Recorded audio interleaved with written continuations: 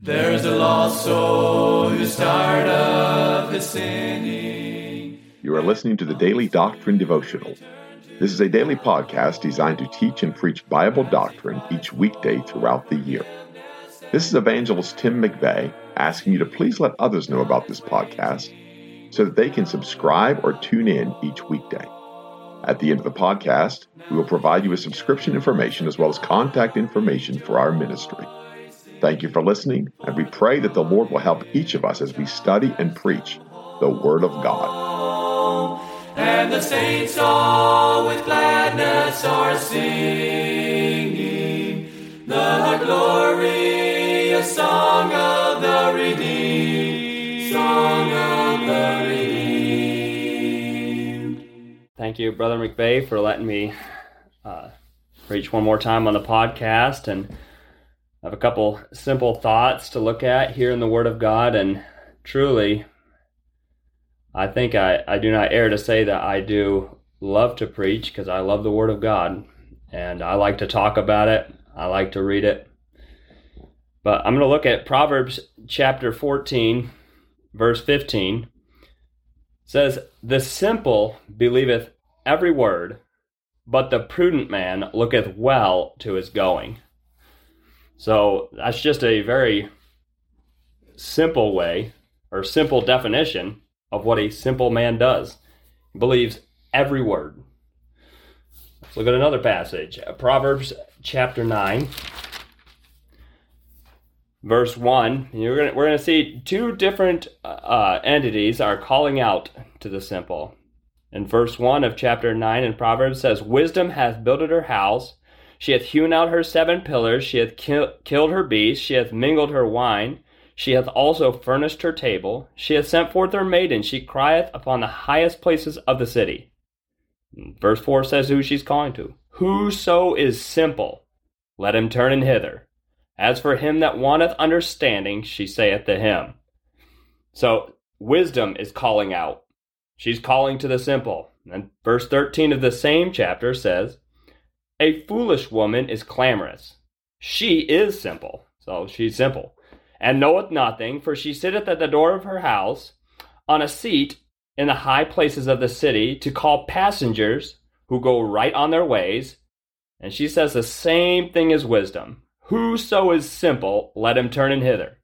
As for him that wanteth understanding, she saith to him." And I'm really just looking at the thought of this simple one that believeth every word, that there's an unfortunate thing happening. There's two callings to them, but they believe everything. Let's look at another passage concerning this. Let's look at Psalm 19. Psalm 19, verse 7 says, "The law of the Lord is perfect, converting the soul. The testimony of the Lord is sure, making wise the simple." It says the testimony of the Lord is sure. That's the testimony of God is sure. And how is it making wise the simple? Well, the simple believe every word. And if that was their condition, and they're going to believe every word of God, they're going to be wise. So I said the testimony of the Lord is sure, making wise the simple. That's why wisdom's calling to the simple. Let's look at another one. Psalm 119, 129. "Thy testimonies are wonderful, therefore doth my soul keep them. The entrance of thy words giveth light, it giveth understanding unto the simple." Why is the entrance of the words of God giving light and giving understanding unto the simple? Well, the simple have a blessed condition in which they believe every word. And if they're listening to the words of God, they believe every word. And it gives them understanding because of that. Verse 131, "I opened my mouth and panted, for I longed for thy commandments." And so there's two paths a simple person can take. One that is simple. One is to believe every word of God. And that's a blessed condition. And certainly the Bible recommend that over and over again. I've just looked at a couple where it wants you to do that. That's what God wants you to believe every word. And I'd say if I've profited in God at all, if I've profited in Christ at all, it's because he's given me faith to believe the words of God, to stand upon them, and to just believe what God says in the Word of God. It's given me strength, it's given me understanding, and in some parts it's given me wisdom just to believe what I'm reading. Now I'm going to move on to a different thought, and I really just laid down that to speak of what is required in the study of the Word of God. Well, to come in simplicity and just believe it. Deuteronomy chapter 18, verse 18 says, I will raise them up a prophet from among their brethren like unto thee, and will put my words in his mouth, and he shall speak unto them all that I shall command him. And I'm just here to tell you that prophet is Jesus Christ. And that God the Father, Jesus Christ said time and time again, he just spoke the words that the Father gave him. And that's what he did. So he did that. He spoke the words, and God said in this prophecy that Moses is speaking of, he said, and he shall speak unto them all that I shall command him. And verse 19 says, and it shall come to pass that whosoever will not hearken unto my words which he shall speak in my name, I will require it of him. God's going to require it of him. Going on a little bit farther. But the prophet which shall presume to speak a word in my name which I have not commanded him to speak, or that shall speak in the name of other gods, even that prophet shall die. And if thou say in thine heart, how shall we know the word which the Lord hath not spoken? Verse 22, when a prophet speaketh in the name of the Lord, if the thing follow not, nor come to pass, that is the thing which the Lord hath not spoken. But the prophet hath spoken it presumptuously, thou shalt not be afraid of him. So that's a pretty heavy line of reasoning that God has just laid out, and he's going to speak that, and he's speaking of the prophet, Jesus Christ, that's going to speak, and he's saying, if the thing follows not, then you don't have to listen to that. You're not to be afraid of them. They've just spoken that presumptuously. So those things that Jesus Christ spake of, they came to pass. They came to pass, or they're going to come to pass. Every last one of them. I'm going to look at another passage. Matthew chapter 5, verse 17. Jesus Christ is speaking. Said, think not that I am come to destroy the law or the prophets. I am not come to destroy, but to fulfill. For verily I say unto you, till heaven and earth pass, one jot or one tittle shall in no wise pass from the law, till all be fulfilled. So Jesus Christ, in the role of that prophet, has just prophesied. He's just told them every single thing in that law and the prophets is going to be fulfilled. All of it. All of it. And he's saying he's going to do it. Said, I'm not come to destroy the law or the prophets. He's come to fulfill it. So he's going to do it. So I'm just going to believe God that when Jesus Christ said that he was required at that point to fulfill it. Otherwise, I don't have to listen to him. As if he didn't fulfill it and he's not going to fulfill it, then he's just spoken that word presumptuously. And no, that's not the case. God cannot lie. And Jesus Christ, he is God. Isaiah chapter 53, verse 10 says, yet it pleased the Lord to bruise him. He hath put him to grief. When thou shalt make his soul an offering for sin, he shall see his seed. He shall prolong his days, and the pleasure of the Lord shall prosper in his hand. And I'm going to be looking at that very issue. The soul of Jesus Christ being made an offering for sin. This passage is speaking of the Messiah, and we know that the Messiah, the Christ, the anointed of God, is Jesus Christ. And according to this passage, it said, thou shalt make his soul an offering for sin. Hebrews chapter 9. Verse 19, for when Moses had spoken every precept to all the people according to the law, he took the blood of calves and of goats with water and scarlet wool and hyssop and sprinkled both the book and all the people, saying, this is the blood of the testament which God hath enjoined unto you. Moreover, he sprinkled with blood both the tabernacle and all the vessels in the ministry, and almost all things are by the law purged with blood, and without shedding of blood is no remission. It was therefore necessary that the pattern of things in heavens should be purified with these. And we know that those pattern of things was the tabernacle on earth. That's what it was. It was just a pattern of those things in heavens. But in verse 23, the second half says, but the heavenly things themselves with better sacrifices than these.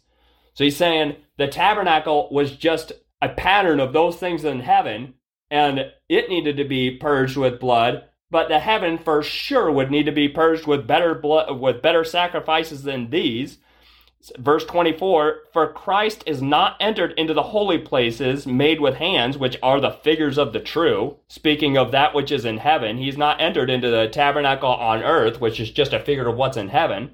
But the second half says, but into heaven itself, now to appear in the presence of God for us. So he's gone to heaven. And he's gone with this better sacrifice, the sacrifice of himself, not of blood, not of bulls and of goats. Verse 25 says, nor yet that he should offer himself often as a high priest entered into the holy place every year with blood of others, for then must he often have suffered since the foundation of the world. But now once, in the end of the world, hath he appeared to put away sin by the sacrifice of himself. What is that? That's a sin offering. That's the sin offering that he came to fulfill, that he spake and said, I will fulfill it. Leviticus chapter 6, verse 30. And no sin offering, whereof any of the blood is brought into the tabernacle of the congregation to reconcile withal in the holy place. You just wonder, those figures of the true, those things that were on earth, they are in heaven. And Christ has gone into heaven with his own blood as a sin offering. What does it say about them? It says, and no sin offering, whereof any of the blood is brought into the tabernacle of the congregation to reconcile withal. Jesus Christ took his own blood into heaven to reconcile us to God, to reconcile himself to us. So this is speaking of this specific thing. It says, and no sin offering, whereof any of the blood is brought into the tabernacle of the congregation to reconcile withal in the holy place shall be eaten. It shall be burnt in the fire. My friends, it's not just this one passage that causes me to stand upon the doctrine that Jesus Christ's soul was in hell, and that's where it was made an offering for my sin. It's because the doctrine over and over and over again is proved throughout the law of God. Throughout just the plain reading of Scripture, it declares it. You know what? I'm just simple enough to believe the Word of God, to just believe what it says verbatim. But not only that, if I had not that, I could look into the law of God and prove time and time again that Jesus Christ must fulfill the law. He could not just fulfill half a sacrifice, but fulfill the entirety of the sacrifice. Every last bit of it. Hebrews chapter 9, going back to it, verse 2 says, for there was a tabernacle made, the first wherein was the candlestick and the table and the showbread, which is called the sanctuary, and after the second veil, the tabernacle, which is called the holiest of all, which had the golden censer and the ark of the covenant overlaid round about with gold, wherein was the golden pot that had manna and Aaron's rod that budded, and the tables of the covenant. And over it the cherubims of glory, shadowing the mercy seat, of which we cannot now speak particularly. So he's describing the tabernacle. Verse 6, now these things were thus ordained. The priests went always into the first tabernacle, accomplishing the service of God. But into the second went the high priest alone once every year, not without blood. He wasn't allowed to go in there without blood. He had to go in there with the blood of the sacrifices, which he offered for himself and for the heirs of the people. The Holy Ghost, this signifying that the way into the holiest of all was not yet made manifest, whilst the first tabernacle was yet standing, which was a figure for the time then present, which were offered both gifts and sacrifices that could not make him that did the service perfect, as pertaining to the conscience. Verse 10 of Hebrews 9 says, which stood only in meats and drinks and divers washings and carnal ordinances imposed on them until the time of Reformation. But Christ, being come in high priest of good things to come by a greater and more perfect tabernacle, not made with hands, that is to say, not of this blood, not of this building, neither by the blood of goats and calves, but by his own blood, he entered in once into the holy place, having obtained eternal redemption for us. Now, if he went into the holy place having his own blood, and that blood was meant to reconcile us to him, and Leviticus chapter 6 verse 30 says that any blood that's brought into the holy place to reconcile withal, that sacrifice shall not be eaten, but shall be burnt in the fire, and it's an offering for sin. And the word of God said in Isaiah 53 that his soul is going to be made an offering for sin. Then it was necessary and required that his soul must be burnt in fire. And the Word of God plainly declares that his soul was not left in hell, neither did his flesh see corruption. Plainly says it. Folks might think I came to that conclusion after hearing other men, and you're right, I wrestled over the thought and heard many times that doctrine preached and wondered at it, and in just the preparation for these words have wrestled over it. And yet what can I do but believe the Word of God? It's plainly written. I will just believe the Word of God and stand upon it. That's how I came to God in faith. That's what I stand upon. It's the Word of God. But Christ, verse 11 of Hebrews 9, but Christ, being come in high priest of good things to come by a greater and more perfect tabernacle, not made with hands, that is to say, not of this building, neither by the blood of goats and calves, but by his own blood he entered in once into the holy place, having obtained eternal redemption for us. For if the blood of bulls and of goats and the ashes of an heifer, sprinkling the unclean, sanctifieth to the purifying of the flesh, how much more shall the blood of Christ, who through the eternal Spirit offered himself without spot to God, purge your conscience from dead works to serve the living God by the sacrifice of himself? Hallelujah, thank God for that. We'll look at another passage in Mark chapter 12, verse 24. So the Sadducees have come with a pet doctrine of theirs to Jesus Christ, and they have questioned him concerning this matter of the resurrection, because the Sadducees did not believe that there was a resurrection. They just didn't believe that. And they've come to Jesus Christ and they've just described a scenario in which a man or a woman has had 7 different husbands, all from the same family according to the law, and each one died without raising up seed. And so they asked Jesus Christ, whose wife shall she be in the resurrection? And they said this, not believing that there was a resurrection. You have to understand, they said that not believing that. This was a temptation to him. This was to see what he would answer. They didn't believe for 1 second that that woman or those men would ever be resurrected. But they were in error. Mark chapter 12 verse 24 says, and Jesus answering said unto them, do ye not therefore err, because ye know not the Scriptures, neither the power of God? For when they shall rise from the dead, they neither marry nor are given in marriage, but are as the angels which are in heaven. Verse 26, and as touching the dead that they rise. Have ye not read in the book of Moses, how in the bush God spake unto him, saying, I am the God of Abraham, and the God of Isaac, and the God of Jacob. Now friends, how did that prove that there was a resurrection?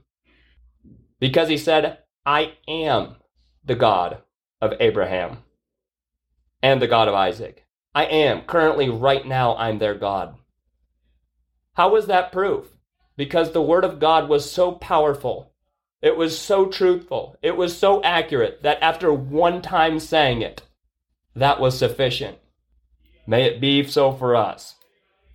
I believe the doctrine of the soul of Jesus Christ going to hell for me as a sin offering for me. Not because it's said once, nor twice, but it's many times spake of, and it's many times alluded to in the Word of God.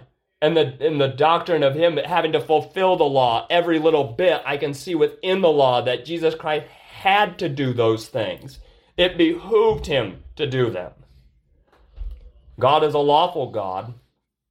Verse 27 of that says, He is not the God of the dead, but the God of the living. Ye therefore do greatly err. Why? They don't believe the Word of God. They didn't believe the plain reading of the Word of God. The plain reading of the Word of God showed them that there was a resurrection. They just didn't believe it. 2 Corinthians chapter 11. Some of the passages I wrestled over in my thoughts as I put this together. 2 Corinthians 11, verse 3 says, But I fear lest by any means, as the serpent beguiled Eve through his subtlety, so your minds should be corrupted from the simplicity that is in Christ. For if he that cometh preacheth another Jesus, whom we have not preached, or ye receive another spirit, which ye have not received, or another gospel, which ye have not accepted, ye might well bear with him. And as I thought about this, I thought, am I doing this? Am I doing this very thing? But no. I'm going according to the Word of God. I speak according to the Word of God. The Word of God has spoken these things. I'm not preaching another gospel. I'm preaching exactly what the Word of God said. If there's a gospel that's contrary to it, it's another gospel. 1 Corinthians chapter 15, verse 1. Moreover, brethren, I declare unto you the gospel which I preached unto you, which also ye have received, and wherein ye stand, by which also ye are saved, if ye keep in memory what I preached unto you, unless ye have believed in vain. For I delivered unto you first of all that which I also received, how that Christ died for our sins according to the Scriptures. So, he died for our sins. What was that next bit? According to the Scriptures. And that he was buried, and that he rose again the third day, according to the Scriptures. God did everything he did according to the Scriptures, every last bit. You do not err to hold on to the Word of God, to believe the words of God. They that would disagree with the words of God are they that do err. Amen and amen. There's a lost soul who's tired of his sinning, and he longs to return to the Lord, as he cries for forgiveness and mercy. God is waiting. You have been listening to the Daily Doctrine Podcast with Evangelist Tim McVeigh. For correspondence, please contact us through our website and someevangelists.com, and use the contact form to connect with us. You may also subscribe to the podcast through our website, or search for Daily Doctrine Evangelist Tim McVeigh on iTunes, Google Podcasts, Spotify, Audible, or Amazon. To write to us, please use our church address, which is Manasseh Community Baptist Church, 70 Back Hollow Road, Blaine, Pennsylvania, 17006. Thank you for listening, and we pray that the Lord will help each of us as we study and preach the Word of God. Don't forget to subscribe and tune in tomorrow. And remember to look up, for your redemption draweth nigh. There only was strife. Now the angels of God are rejoicing, for the prodigal child has come home, and the saints all with gladness are singing.